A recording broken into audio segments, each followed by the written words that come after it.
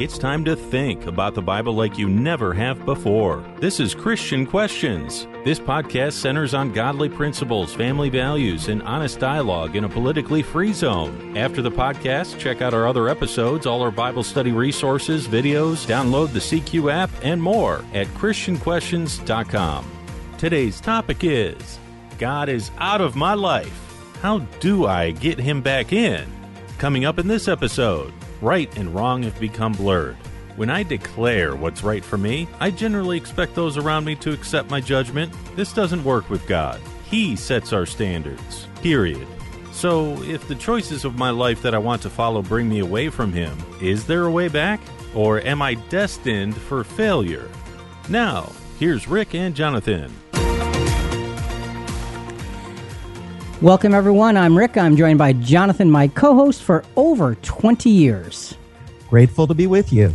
Jonathan, what's our theme scripture for today's episode? 1 John 2:15. Do not love the world nor the things in the world. If anyone loves the world, the love of the Father is not in him. Folks, it's hard to stay focused, especially when that focus requires attention to be given to something that's different and challenging. As Christians living in this 21st century, our responsibility is, as Jesus said when he was only 12 years old, to be about our Father's business. As clear as this objective is, we, sometimes because we're imperfect, get tripped up and lose our focus. Thank God for his grace given to us through Jesus.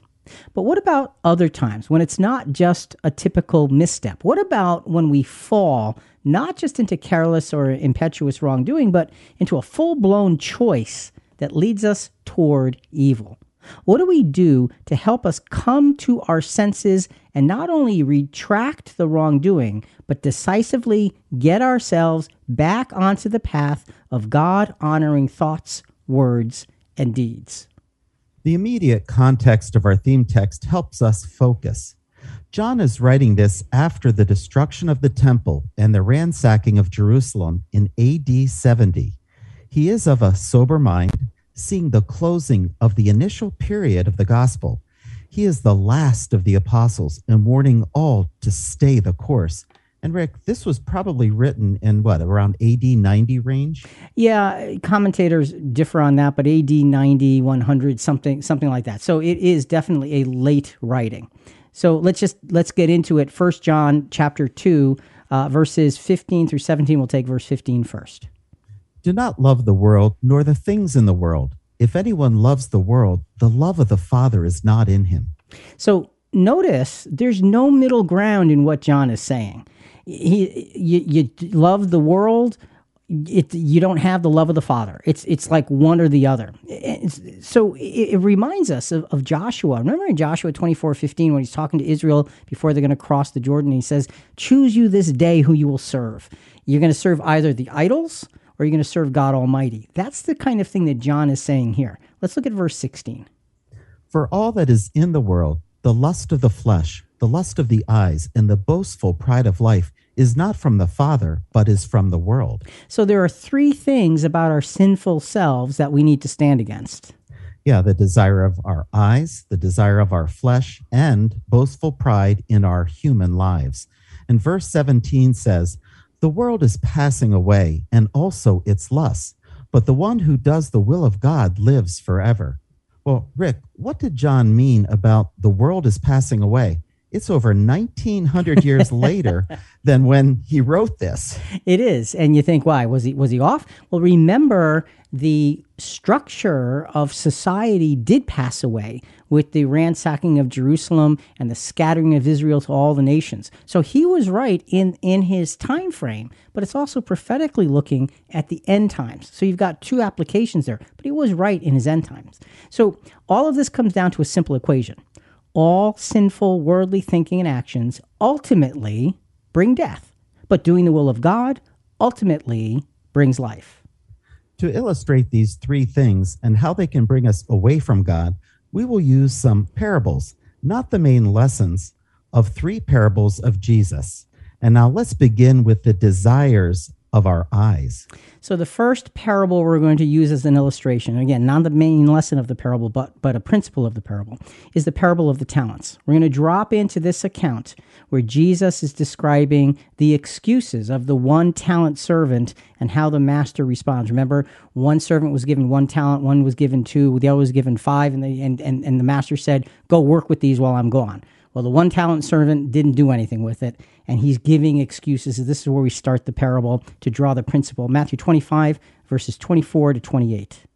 And the one also who had received the 1 talent came up and said, "Master, I knew you to be a hard man, reaping where you do not sow, and gathering where you scatter no seed. And I was afraid, and I went away and hid your talent in the ground. See, you have what is yours." But his master answered and said to him, "You wicked and lazy slave, you knew that I reap where I do not sow and gather where I scattered no seed. Then you ought to have put my money in the bank, and on my arrival I would have received my money back with interest. Therefore, take away the talent from him and give it to the one who has the 10 talents. So, Rick, what's the parable principle here? So this 1 talent servant saw, remember you said the desire of our eyes, he saw only what he wanted to see. He had no confidence in his master's confidence in his own abilities. He ignored that, and he just was overwhelmed by the moment, so to speak. Narrow thinking and fear of a perceived failure provoked this individual to seek out a convenient, low effort, and self-centered solution.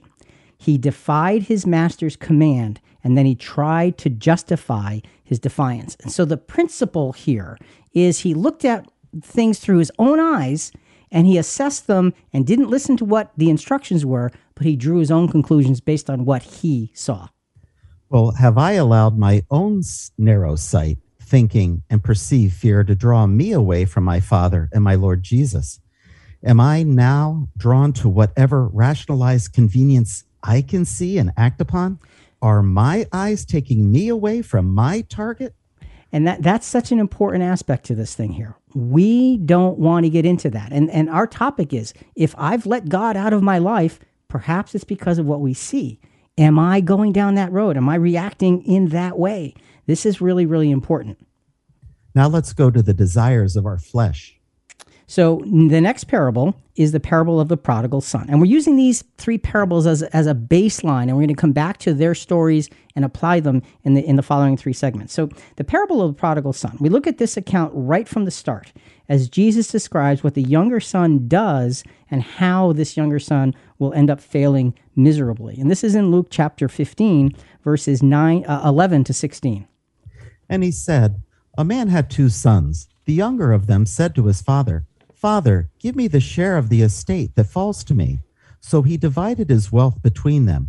And not many days later, the younger son gathered everything together and went on a journey into a distant country, and there he squandered his estate with loose living. Now when he had spent everything, a severe famine occurred in that country, and he began to be impoverished. So he went and hired himself out to one of the citizens of that country, and he sent him into the fields to feed swine. And he would have gladly filled his stomach with the pods that the swine were eating, and no one was giving anything to him." So Rick, he's saying, give me my money. I want it now. It's premature, it's immature, it's selfish, and it's egocentrical. Oh, geez, yep. Well, we have a problem in the world today. People follow their own selfish ways and may end up with depression, suicidal thoughts, and live empty lives. We see this described in the parable with this younger son. Yeah, it really is. And again, becomes the desire of the flesh. Like you said, give me my money, give it to me now. Well, his father's not even dead. His father's not even dying. And you have him saying this. So, this is really out of sorts. And it really does have to do a lot with the desires of our flesh. So what's the parable principle? Well, this wayward son was brash, like you said. He was brash in his arrogant desire to pursue any and every desire of his own flesh, incidentally with his father's money. His desire for self-satisfaction overrode his own self-respect, as well as any respect he had for his father. And Rick, it's kind of funny and yet sad. Someone in my family did this very thing. One of my sisters asked my mom for her inheritance early, and my mom laughed and said, "What inheritance?" This was years before my parents died. Yeah, look, it's sad that happened. I knew somebody else who did the same kind of thing. So those kinds of things do happen. We get so full of ourselves, and that's what we need to be avoiding here. The desires of our flesh, they can draw us away from serving God. Well, that brings us to our next question. Have I allowed my own desire for self-satisfaction to break my allegiance and service to my Father and to my Lord Jesus? So we're just touching on each of these parables to put the principle in place. The first, the lust of the eyes, or the desire of the eyes, it was the parable of the talents and what that servant saw. He saw things his own way. Here, the desire of our flesh in this parable of the prodigal son, he did things to serve himself and himself only. And you're asking this question, do I ever get this quest for self-satisfaction that overrides anything else of importance and end up out of my spiritual life? And folks, we've seen it happen, and it can continue to happen. So we have to be careful, and we have to watch. So what about the boastful pride in our own human lives? Going to our third parable, it will be the parable of the sower. We're going to drop into this account at the end when Jesus is explaining what the symbols in the parable mean. And remember, the sower sowed seeds, and some fell by the wayside, on the rocky ground, on the thorny ground, and then finally on the good ground. And so now he's describing what all of this means in Mark 4, verse 14, and go to 16 to 19. The sower sows the word. In a similar way, these are the ones on whom seed was sown on the rocky places, who, when they heard the word, immediately received it with joy, and they had no firm root in themselves, but are only temporary. Then, when afflictions or persecution arise because of the word, immediately they fall away. And others are the ones on whom seed was sown among the thorns. These are the ones who have heard the word, but the worries of the world and the deceitfulness of riches and the desires for other things enter in and choke the word, and it becomes unfruitful. So what's the parable principle? All right, so in this parable of the sower, those who received and then walked away from the word were overwhelmed by the distractions of this world. We're talking about the boastful pride of our human lives.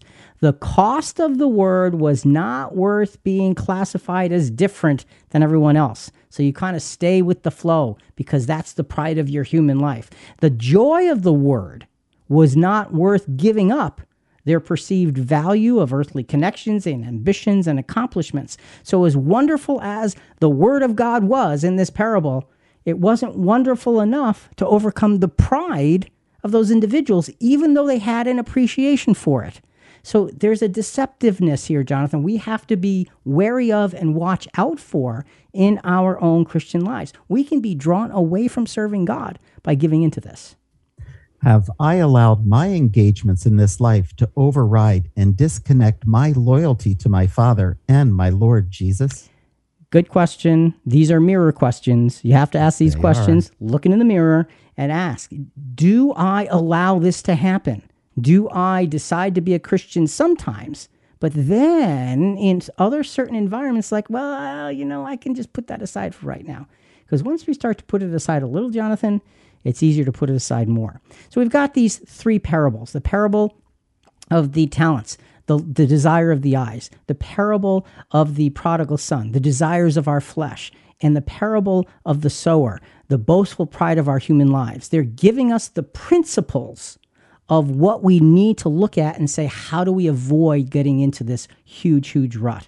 So finding my way back to God based on these three parables, on this introduction, if you will, what do we have so far? The first step in finding a path back to God is to realize that I am currently way off track, asking, what am I doing? Why am I doing it?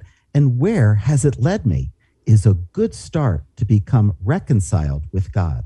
We have to start somewhere, so asking those important questions is always the best place to start. So it's sobering to see how many ways we can deceive ourselves into walking away from God.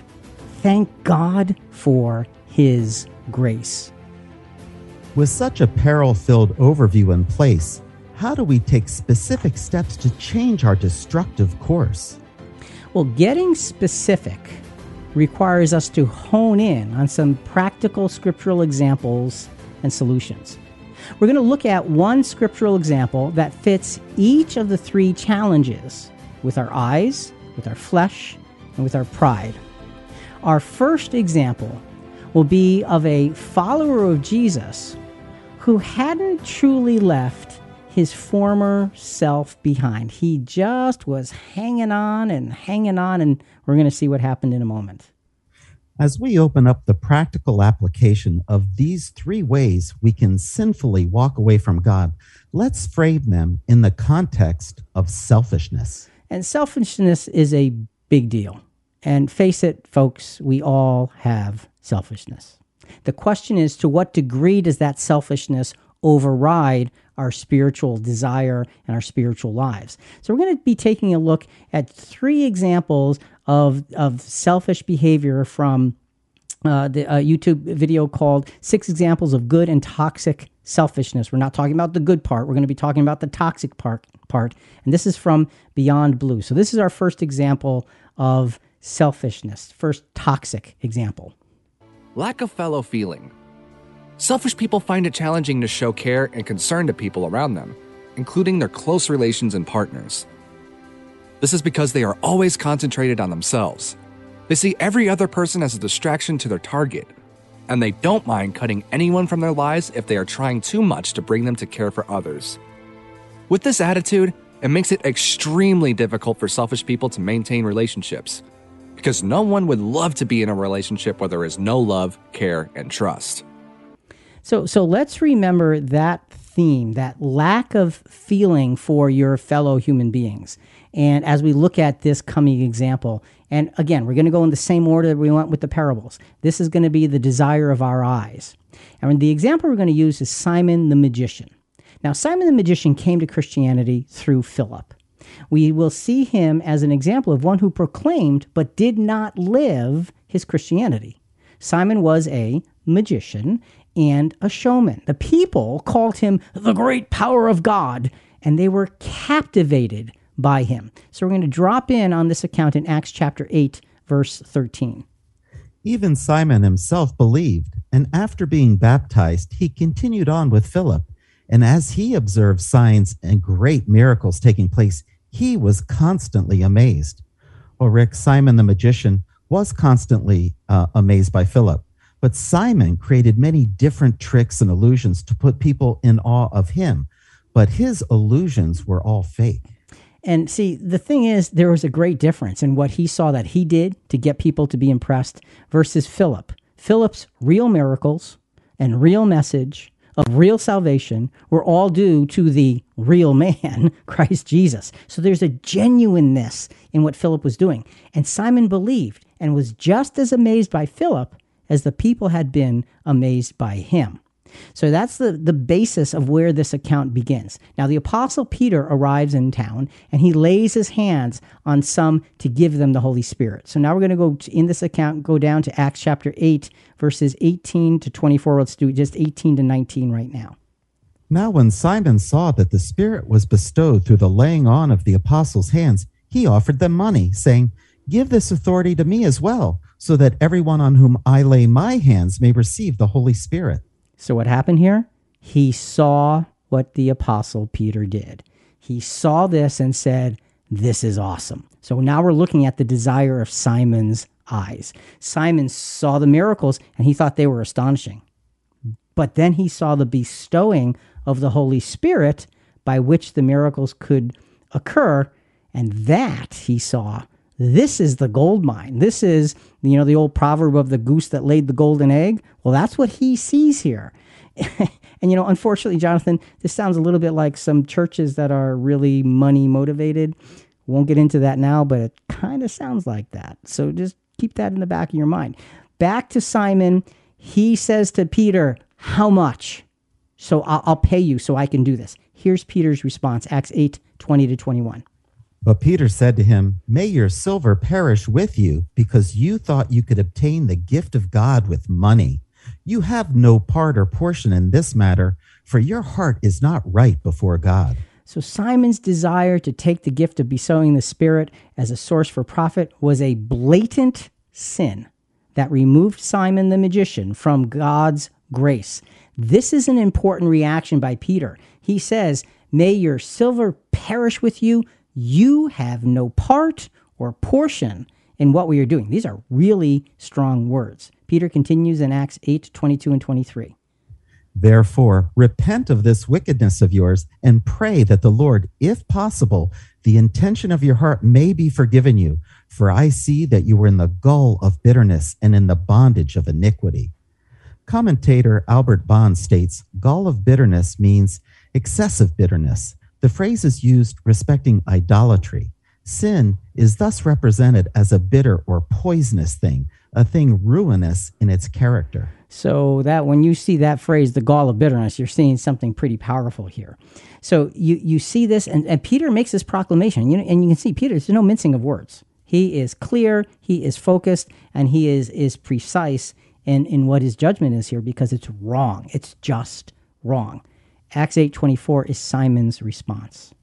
But Simon answered and said, "Pray to the Lord for me yourselves, so that nothing of what you have said may come upon me." That is a good response for somebody who had gone down such a bad road. He's like, oh man, what have I done? And he asks for prayers. But here's the problem. Simon saw only what he wanted to see. And just like the principle from the parable of the talents, remember that servant saw only what he wanted to see and not what his master had commanded him to do. Simon's reaction upon being exposed was to ask for help through prayer. Great start. Well, it seems Simon wanted to get his former glory back that he walked away from when he became a follower of Christ. Yeah, so he becomes a follower of Christ, and he starts on the road, and it starts going pretty well until the temptation for all of the good stuff, all of the big stuff, all of the glory, all of the attention, he saw it, and he jumped at it. And it was a jump that he should have never taken. An important question, Rick. Would I react the same way if what I see, what draws my attention, is exposed as a godless path? As bad as Simon's judgment was, his reaction we can look at and take a little bit of heart in. And Jonathan, your question is really important. Would I react that same way? Would I have that same sense to say, pray for me? Now, whether that was sincere on his part or not, I don't know. But let's assume it was. And let's assume that we have to look at ourselves. If we're walking away from God, would we react that same way and say, oh my goodness, wait, where am I? Pray for me. Let's go to a quote from Friedrich Koenig, just about putting things in perspective in terms of accepting godliness into our lives.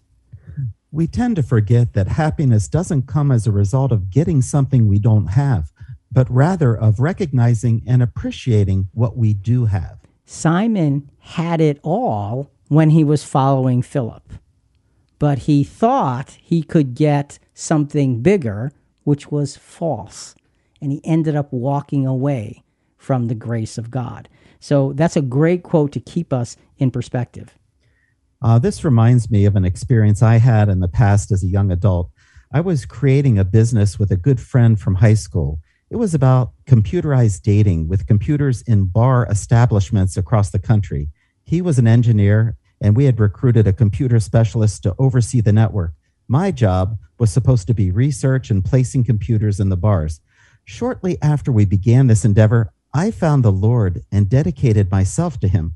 I realized that the business was a conflict of interest.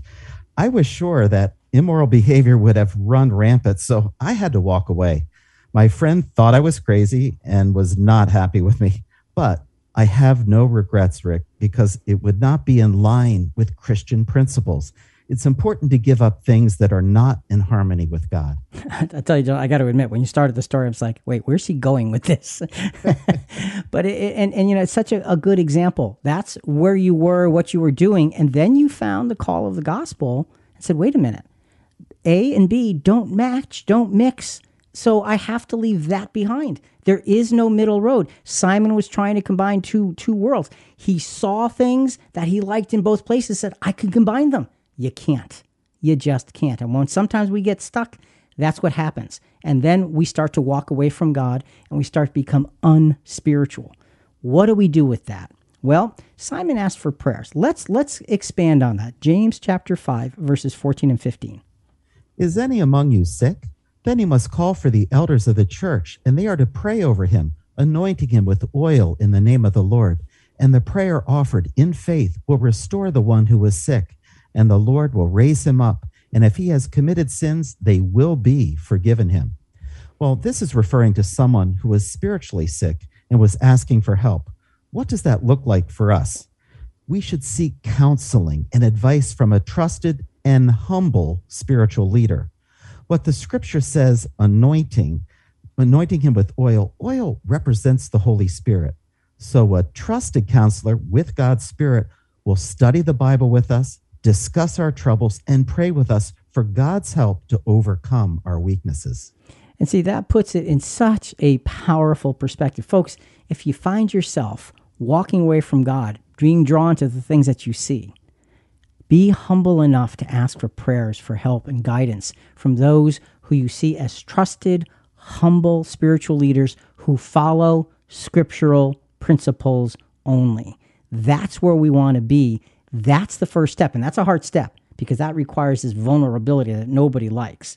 So the thing is, we must realize that what we see in life, and there's a lot to see, what we see, what we focus on, can bring us up or bring us down, and that the light of truth is a privilege. And Jonathan, your previous example just nails that down. You had a privilege and had to leave something behind as a result. And I think you gladly left it behind because I did. Because the privilege was so much greater. Well, Jesus explains this privilege to us in Luke 11:33 to 36. Let's just do verse 33 to start.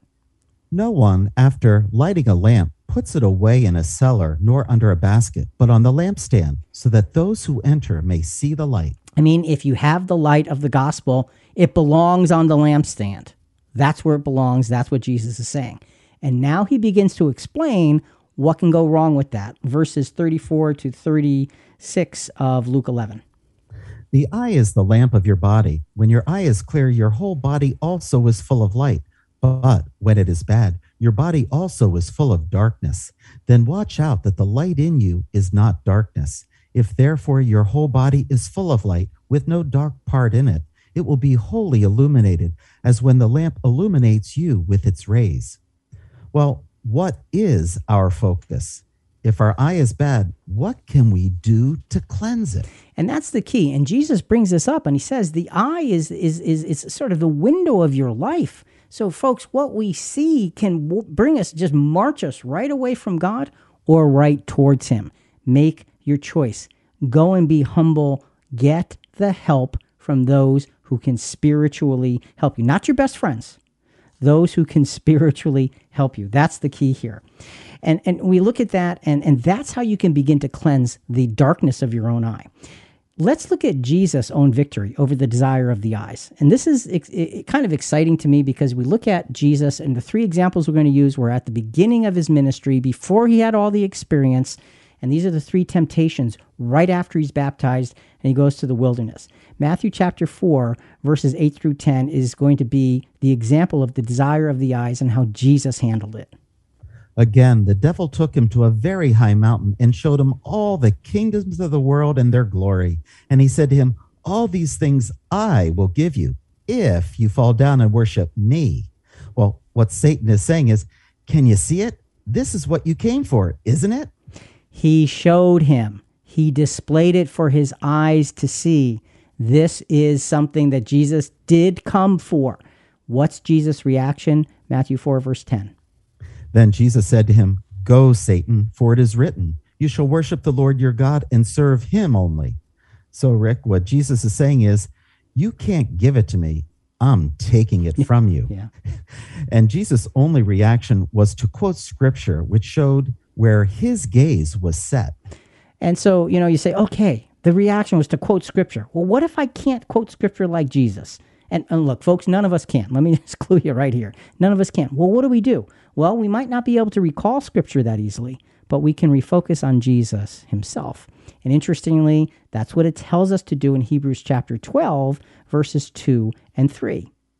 Fixing our eyes on Jesus, the author and perfecter of faith, who, for the joy set before him, endured the cross, despising the shame, and has sat down at the right hand of the throne of God. For consider him who has endured such hostility by sinners against himself, so that you will not grow weary and lose heart. Focus and refocus on Jesus over and over again. So if you can't get the scripture, you just think about Jesus, put yourself into the account of Jesus and watch him and learn from him each and every step of your way, because you're walking the wrong direction. And we need to turn. If you turn your head away from the direction you're walking, you're going to stop walking that way. And that's what you do. You refocus where you're going. So Jonathan, finding my way back to God when the desire of my eyes is evil, what do we have? Whenever we have strayed, humbly requesting prayers is a critical, important step. Furthermore, recovery is not possible unless we look away and walk away from whatever it is that has drawn our gaze and attention. Focusing on Jesus and meditating on his journey and experience can supply us with needed strength. And man, that is such an important first step. Focus on the Lord, ask for help, and get prayers so that you can be guided back. You know, it's scary to know that our focuses in life can devastate our Christianity. It's comforting to know that there is a way back. So, there are challenges in the desire of our eyes. What about the desires of our flesh, our humanity? As we begin to look at the desires of our own human mind and body, it's important to recognize that having basic human desires does not in any way give us permission or authority to act on them. This simple realization is in direct contradiction to our present social structure, which always tells us we are most important. And boy, that is the phenomenally powerful message that's always there. You're most important. Do what's right for you. It's all about you. Folks, that's how we walk away from God. Face the fact, that's how we walk away from God. We just looked at the desires of our eyes. Now let's look at the desires of our flesh. It's important to acknowledge that the desire of our eyes often opens the door for the desires of our flesh. So the point here is the two are usually very connected. And in this next scripture really shows us how that works. Matthew chapter 5, verses 28 to 30. This is Jesus preaching on the Sermon on the Mount. But I tell you that whoever looks at a woman and cherishes lustful thoughts has already in his heart become guilty with regard to her. If therefore your eye, even the right eye, is a snare to you, tear it out and away with it. It is better for you that one member should be destroyed rather than that your whole body should be thrown into Gehenna, which is a symbol of second death. And if your right hand is a snare to you, cut it off and away with it. It is better for you that one member should be destroyed rather than that your whole body should go into Gehenna. So this is a powerful process that Jesus mentions. Your eye first. What you see can be such a snare. And if you can cut it off there, great. But otherwise, what you do, that's the desire of the flesh and be carrying it out. You need to understand that you cut it off at what you see, you're in better shape, because if you get to what you're doing, it becomes much worse. The importance of looking away from sinful things and toward Jesus cannot be understated. Rick, we have so much distraction in our world, and we're not saying it's easy at all. Keep refocusing. Yeah. Always refocus. Turn your head from where you're going, because you won't keep going that direction. Let's go back to 6 examples of good and toxic selfishness from Beyond Blue, and we're talking about the toxic examples. Here's the second one, and pay close attention to this because it will really play into our next scriptural example. Being manipulative. Because all they care about is themselves. Greedy people will do anything to make things work in their favor. They don't mind skewing circumstances to their benefit at the detriment of others. They forget that playing such malicious tricks on people is likely to make people see them as untrustworthy. When people see you as such, it will be difficult for anyone to have any business dealings with you in the future. Instead, they will avoid you at all costs. So you get a real sense that the idea of being manipulative doesn't do anything good for you or for anyone else. Well, keep that in mind as we look at this next scriptural example, because the consequences of falling deeply into the desires of our flesh are severe. And folks, this is a sober moment that we're going to be looking at this, and just pay close attention, because this is something that gets just taken for granted in our world today. But this is a scriptural example, and it's a hard example of how bad this kind of sin can be. 1 Corinthians chapter 5, verses 1 and 2, and then verses 5 and 6. It is actually reported that there is immorality among you, and immorality of such a kind as does not exist even among the Gentiles, that someone has his father's wife. You have become arrogant and have not mourned instead, so that the one who had done this deed would be removed from your midst.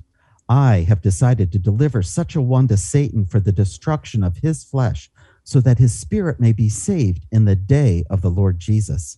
Your boasting is not good. You do not know that a little leaven leavens the whole lump of dough? And Rick, leaven, as we know, is a symbol of sin.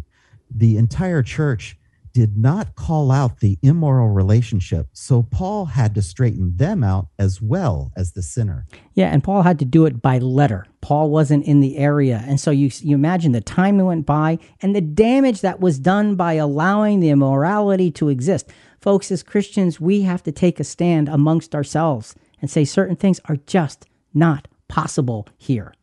And so as with the parable of the principle of the prodigal son, okay, again, the principle of that parable, this wayward brother, in this example, this wayward brother in Christ was brash in his own arrogant desire to pursue the evil desires of his own flesh. His desire for self-satisfaction overrode his own self-respect, as well as any respect he had for God, Jesus, and his fellow Christians. There's a manipulative behavior involved in that. There's a selfishness that puts me first, and it's diametrically opposed to the will and way of God. Am I reacting the same way and pursuing human desires that are out of harmony with God? Can I even see what I am doing? See, that's an important question. We may not sin to that degree, but don't let sin fool you. Smaller sins easily lead to larger ones. And if we make it okay, then we open the door for something bigger. And I don't know how this individual got into this problem, but it was major, and it caused a tremendous uproar in the true church, and it needed to be dealt with. So as we look at that, let's back up and go to a quote from Ritu Katoore about satisfaction. Satisfaction is not always the fulfillment of what you want. It is the realization of how blessed you are for what you have. And it's very similar to Simon the magician. He was blessed by following Philip and the gospel, but he threw it away. This individual was in the process of throwing away the goodness and the grace of God because of his absolute immoral behavior. Folks, we can't tolerate such immorality in ourselves. We can't. Don't try this at home. This is not the kind of thing that you do and say, this is okay. No, it's not. It simply isn't. There are lines over which we as Christians are not to cross. Here is just one of several scriptural lists of such lines. This is Galatians 5, 19 to 21. Now the deeds of the flesh are evident, which are immorality, impurity, sensuality, idolatry, sorcery, enmities, strife, jealousy, outbursts of anger, disputes, dissensions, factions, envying, drunkenness, carousing, and things like these, of which I forewarned you, just as I have forewarned you, that those who practice such things will not inherit the kingdom of God.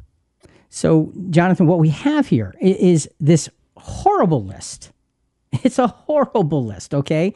And the Apostle Paul says, of which I forewarn you, just as I've already warned you. So it's not, you were saying, keep refocusing. Well, the apostle, if you watch carefully how he writes, he keeps refocusing them, and he keeps refocusing them. And he's saying, you do these things, and you're essentially locking yourself out of the kingdom of God. Don't go down this road. But folks, sometimes we do.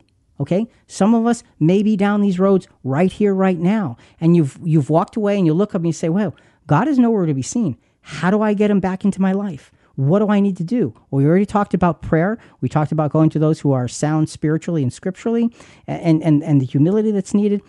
But here we need to soberly realize that our Christianity is the most serious commitment in our lives.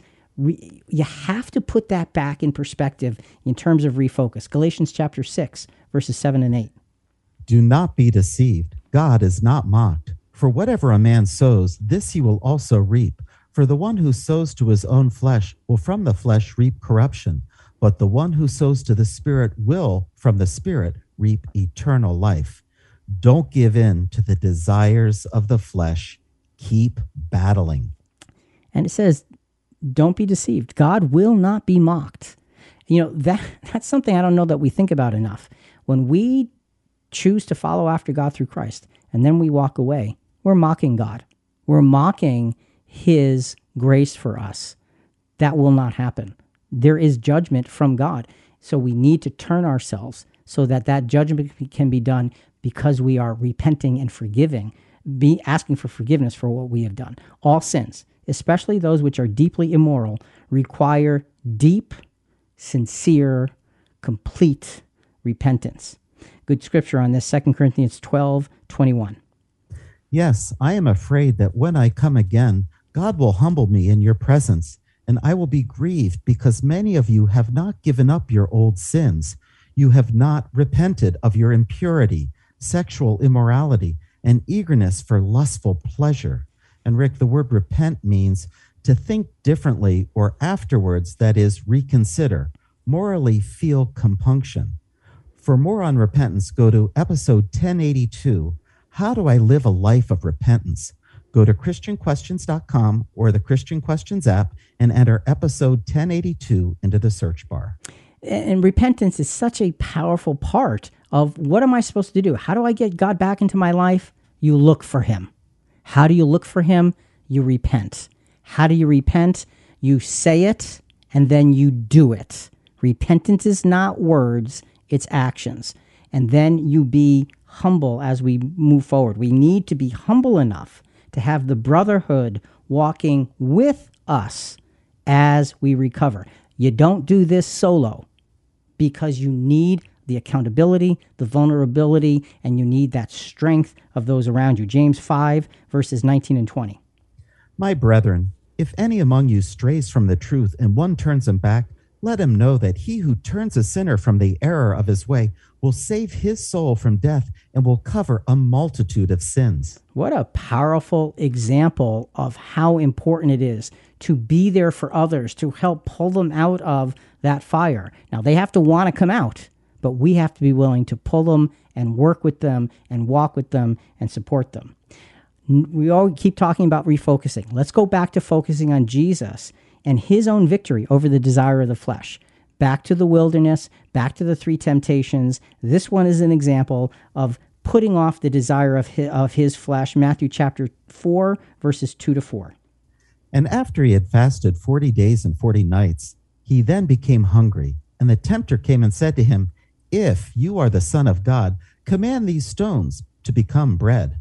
Well, Rick, how hungry Jesus must have been after 40 days. And remember, Jonathan, when he was baptized, the Spirit descended upon him. He now had the power of miracles through God's strength. So he could have done what Satan suggested. But what was Jesus' response?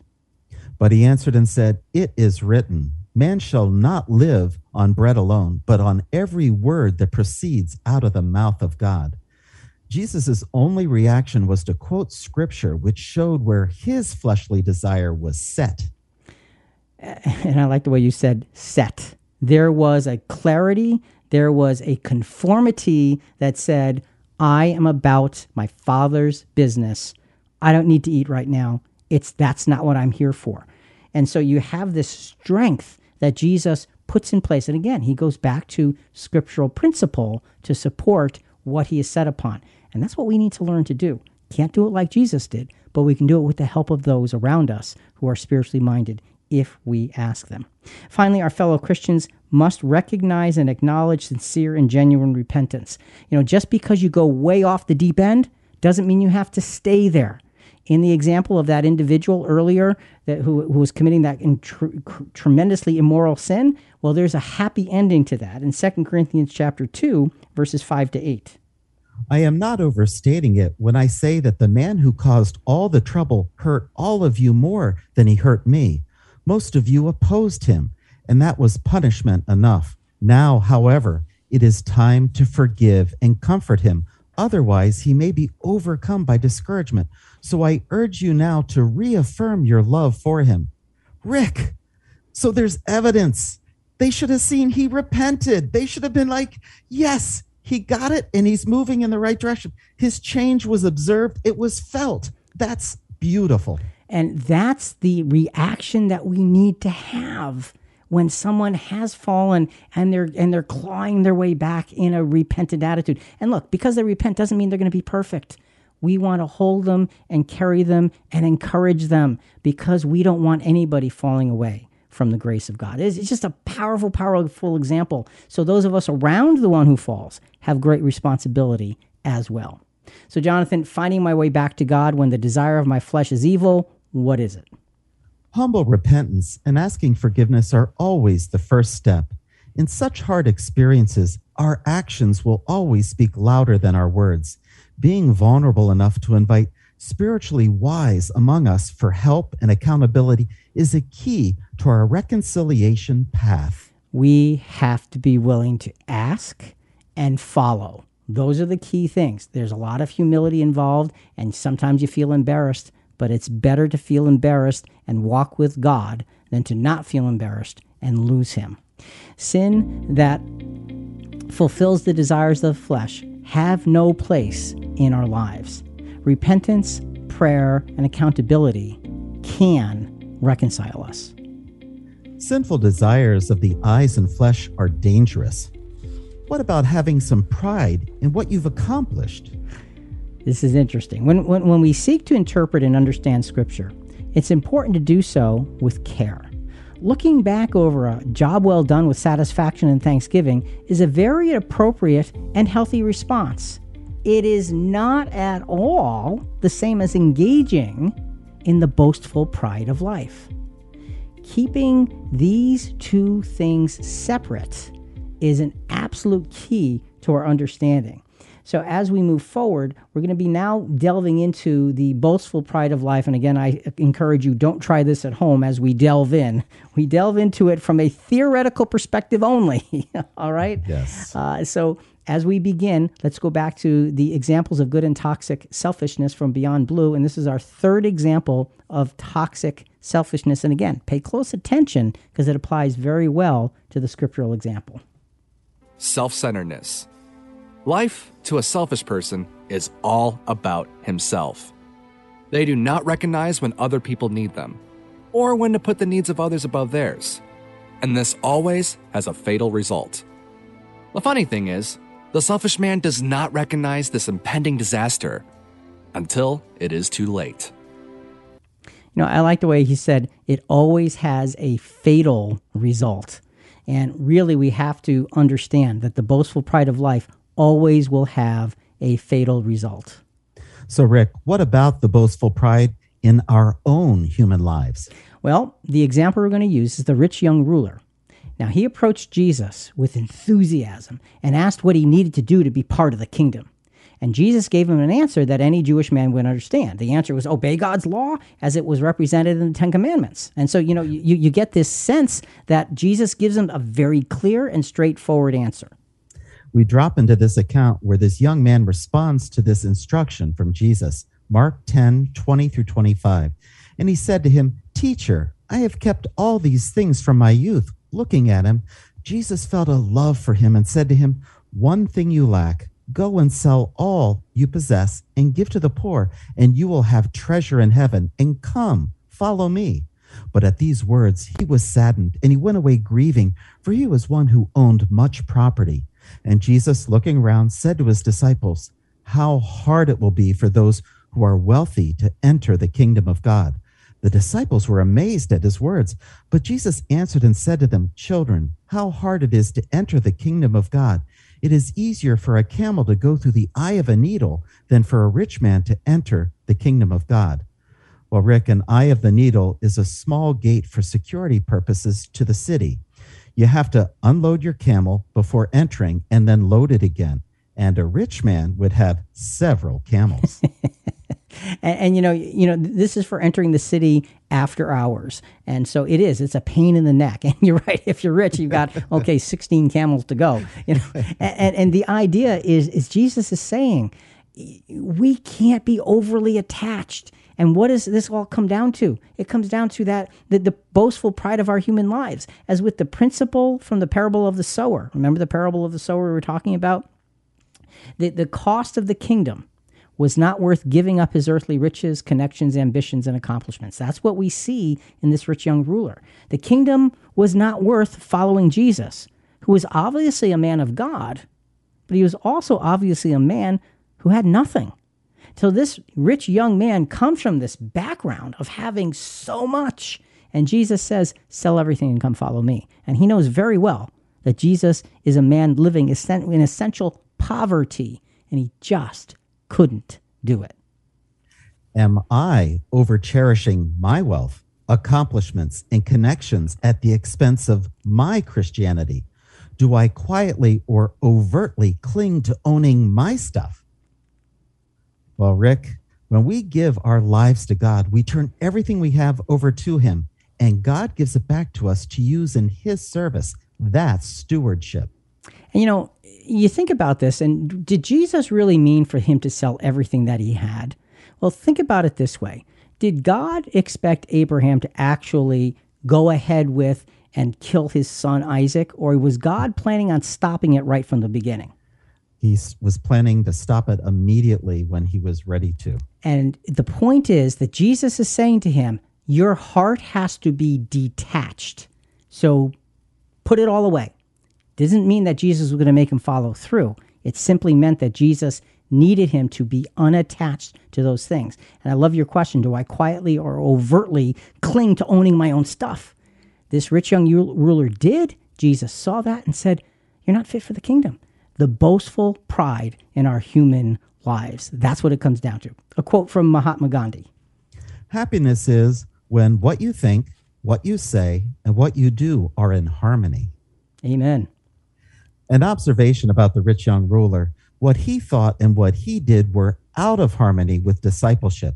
He thought he was in line for the kingdom of God, didn't he? Yeah, he did. As a matter of fact, he heard the answer, and said, hey, I've been keeping the commandments. And he had, because it says Jesus loved him. So he had righteousness. But that righteousness was too peppered with pride. And that boastful pride of life, because he had so much, it was too much for him to walk away from. This boastful pride of life may be the hardest area of sin for us to identify, as it can be disguised as a mere exaggeration of a good thing. Oh, it's not that bad, Yeah.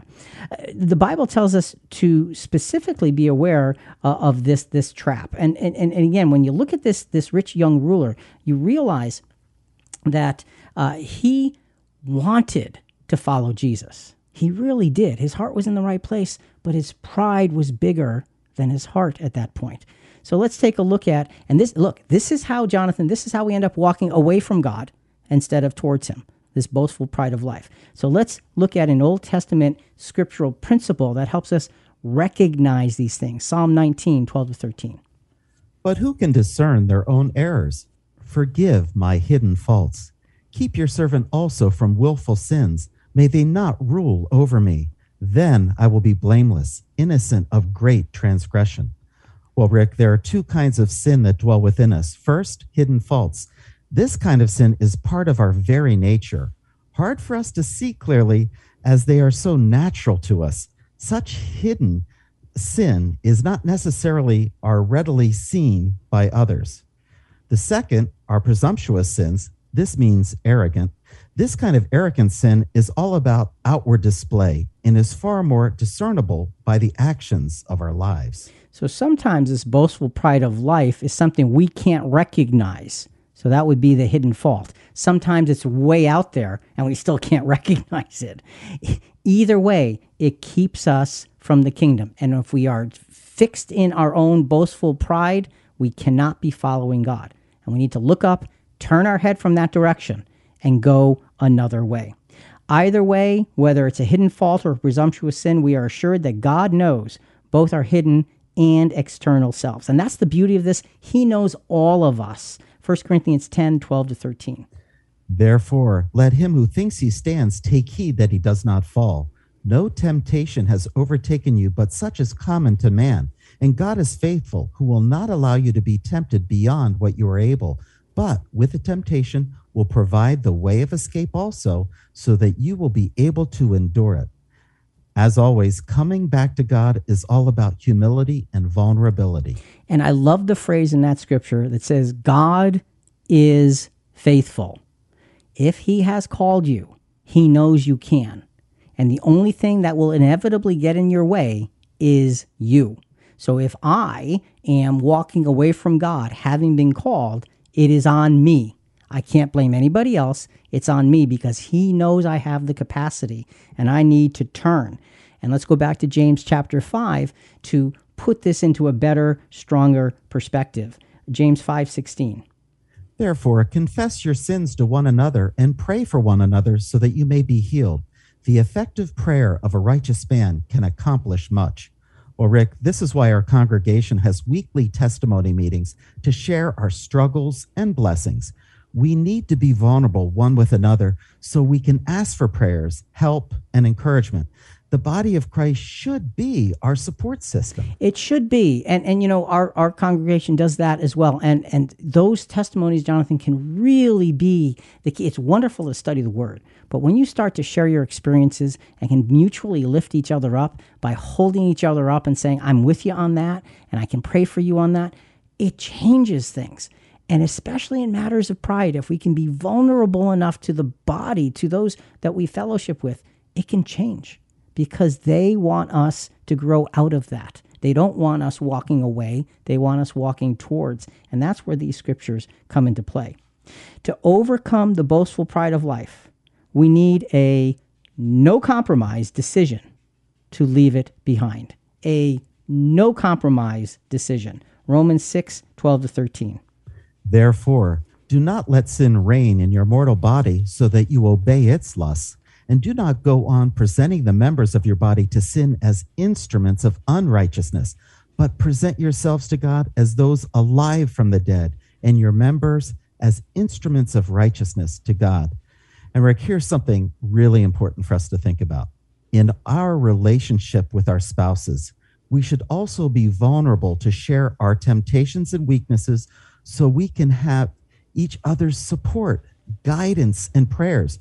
We should protect our covenant of being one and have each other's backs. Yeah, you know, it's so easy to not say something, and then you have the suspicion of your spouse. If you do say something, you can gain the support of your spouse. Which would you rather have? Take your time on that. Support. Yeah, really. I mean, it is really simple. Don't let sin reign in your mortal body. Don't go there. Don't allow it. Example of that, one last time, Jesus with those 3 temptations in the wilderness right after his baptism. Here's his own victory over the pride of human life. And this is a great example of this. Matthew chapter 4, verses 5 to 7. Then the devil took him into the holy city and had him stand on the pinnacle of the temple and said to him, If you are the Son of God, throw yourself down, for it is written, He will command his angels concerning you, and on their hands they will bear you up, so that you will not strike your foot against a stone. Satan is saying, it's all about you, Jesus. Show them so they can see you. And not only is he doing that, he's saying, if you're the Son of God. There's a little dare. If you are, then throw yourself down. The scripture says. So Satan is actually quoting scripture. And folks, be aware. Satan knows scripture. Our boastful pride of life can take and twist scripture to fit whatever it is we'd like to do. We need to not fall into that. And Jesus had this opportunity to show what he's made of, and here's what he says. Jesus said to him, On the other hand, it is written, You shall not put the Lord your God to the test. Jesus' only reaction was to quote scripture, which showed that he had any potential pride under the strict control of doing only God's will. How did he do that? He stayed with the scriptural principles in all matters of life. And Jonathan, honestly, if anybody had any cause to be proud, it would be Jesus. He's perfect. He's following the will of God. He's got it all. You never met a man who had it all except for Jesus. And yet the humility was startling because he would not veer off 1 degree from following the complete, total will of God. All in all, we want our lives to be developing spiritual fruit and not fleshly sin. Oh, I like this list so much better than the list of the deeds of the flesh. Yeah, and the list of the deeds of the flesh are Galatians 5, I think 19 to 21. Let's go to the next verses. We didn't quote these right after. Yes, please, let's go there. Yeah, let's go there. Galatians 5, 22 to 24. But the fruit of the Spirit is love, joy, peace, patience, kindness, goodness, faithfulness, gentleness, self-control. Against such things there is no law. Now those who belong to Christ Jesus have crucified the flesh with its passions and desires. If you've crucified something, you have put it to death.